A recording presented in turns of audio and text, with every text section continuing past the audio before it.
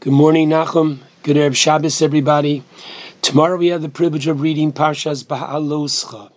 According to the Chinuch, Parshas Ba'aloscha contains 5 mitzvos, 3 positive and 2 restrictions. Interestingly, 4 out of the 5 mitzvos deal with Pesach Sheni, the Torah providing us with a, quote, makeup or the opportunity for whoever could not participate in the first Pesach. They're given an opportunity to bring the Korban Pesach on the 14th day of the month of Iyar, in the second month. Think about it. There is no Rosh Hashanah Sheni if one missed the shofar, and there's not a Yom Kippur Sheni if one could not fast on Yom Kippur. This is the only holiday that has its, quote, makeup. And the Chinuch explains because we are never to forget the significance of Yetzias Mitzrayim, because Yetzias Mitzrayim shows us not simply that he is the great liberator, but Yetzias Mitzrayim shows us that he indeed is the creator. How so? Because in Mitzrayim, HaKadosh Baruch Hu showed the Jewish people, the Egyptians, and indeed the entire world, how all of nature is like putty in his hand, namely that he could do with nature as he sees fit. Why? Because he is the creator of this world.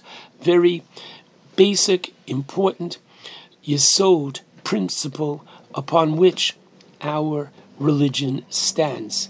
Therefore, there is this Pesach Sheni, and finally, the 5th mitzvah in the parsha is that of the Chatzotzros, the horns that were blown by the Kohanim in the Beis HaMikdash, beginning with that which was blown in the Midbar at the time of the Mishkan, but at the Beis HaMikdash there were the blowing of the horns accompanying the Korbanos Tzibur, the morning Korban Tamid, the afternoon daily offering.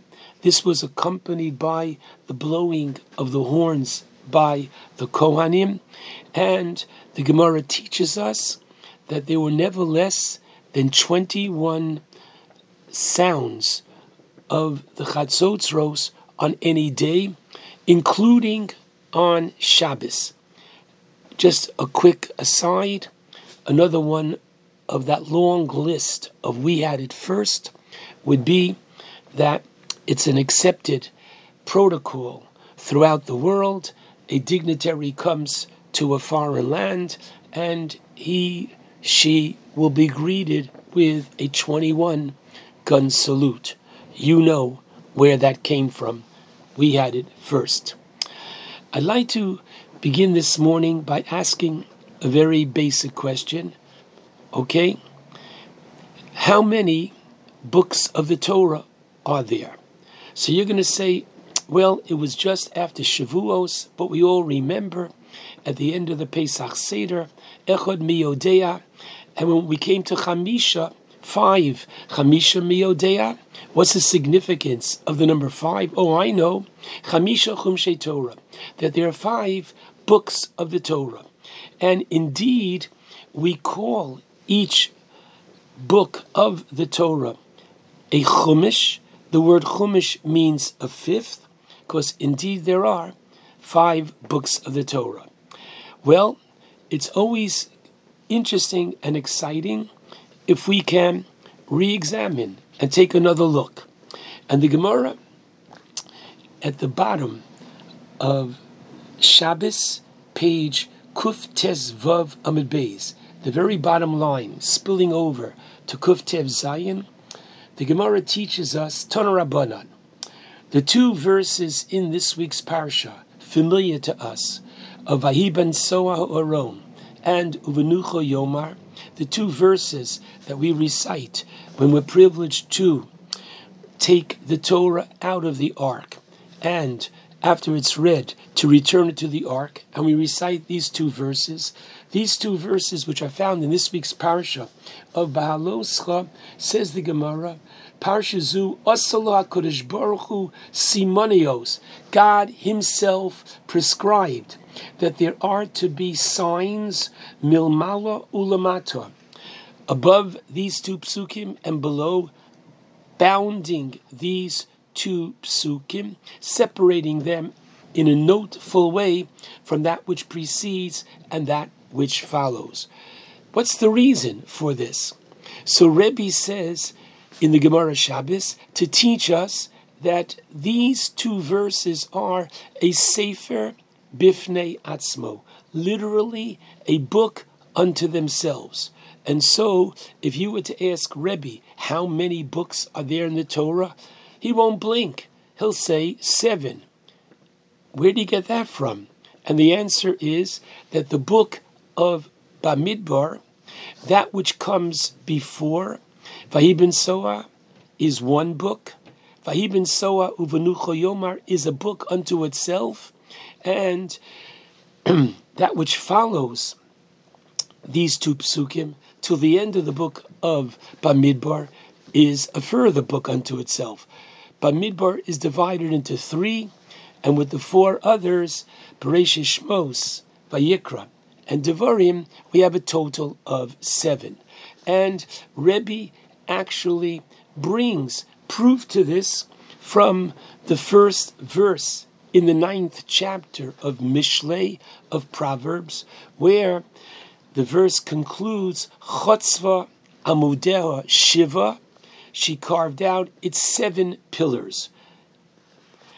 To build on this, that, well, if this is a book by itself, take a look in the Klei Yakar, who therefore asks, if this is so, then a sefer in the Sefer Torah must contain a mitzvah.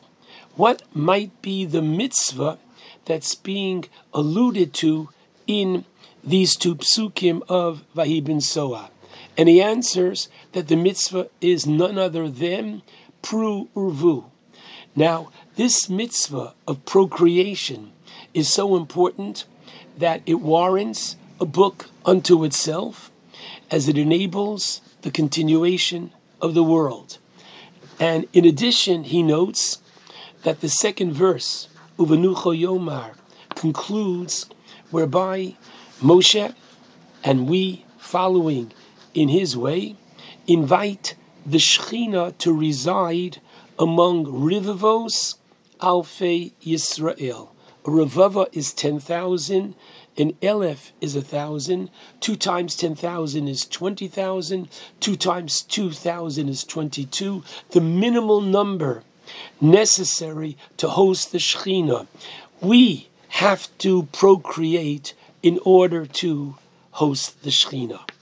This is Rebbe's take on why these two psukim are set unto themselves. Rabbi Shimon ben Gamliel in the Gemara Shabbos has a different explanation for the fact that they are inverted by these 2 nuns, the inverted nun, to teach that Ein Zu Mikoma. This is not the proper place for these 2 verses. Rather, suggests Rabbeinu Bachaya, as the letter Nun in its numerical is 50, where do these 2 psukim belong? 50 paragraphs earlier in Parshas Bamidbar, in chapter 2, following verse 17, where the Torah there describes the formation and the order of the traveling of the Jewish nation in the desert. First, we're told about the traveling of Machane Yehuda. Then comes Machane Reuven. In the middle comes the Mishkan. Where the Torah says in the middle comes the Mishkan, the Torah should include as well Vahi ben Soah Aron, because what is the most important part of the Mishkan? Namely, the Oro. So, if it should have been in chapter 2, why is it over here? Explains Rabbi Gamliel to create a buffer between 3 sins which are enumerated in succession in the Torah. We'll see what the first one is in a moment. The second one is the Misonanim. They traveled about having to cover so much territory in one day. Rashi teaches they traveled 3 days worth. And finally, V'yosafsuf, they complained about their diet. Now, had these 3 sins been presented in a consecutive order, says Rabbi Gamliel, it would have constituted a chazaka, a state of being, of puranos, of misfortune. So to spare the Jewish nation any negative consequence, Hashem in His kindness places these 2 verses here. Indeed, fascinating. When the Mashiach comes, please God, speedily in our days, nothing will change in the Torah except that in the future you're going to get out of shul in Parshas Bamidbar 2 minutes later, and in Parshas Ba'aloscha 2 minutes earlier, because these 2 verses are going to be moved, but nothing will change in the Torah. Now, what is the first of these 3 sins? The Ramban teaches that when the Torah says Vayisu Mehar Hashem, the Jewish people left and traveled from the mountain of God, so this he counts as the first sin. At first glance, what kind of a sin is this? You can argue it's something virtuous. They're following Hashem's instructions. They waited till the Anan, the cloud, ascended, and they started marching to the land of Israel, which is in of itself a mitzvah. The very coming to Eretz Yisrael is a mitzvah. So on the surface, this is only praiseworthy. However, the Ramban notes, they left besimcha, they left with gladness, with almost a sense of relief. Ketinok haboreach mi beis hasefer, as a child runs from school. Instead of sighing, giving a krechts, and expressing some nostalgic disappointment as to having to move on and proceed to the next mitzvah, they left Har Sinai relieved, as they were not getting any more mitzvos.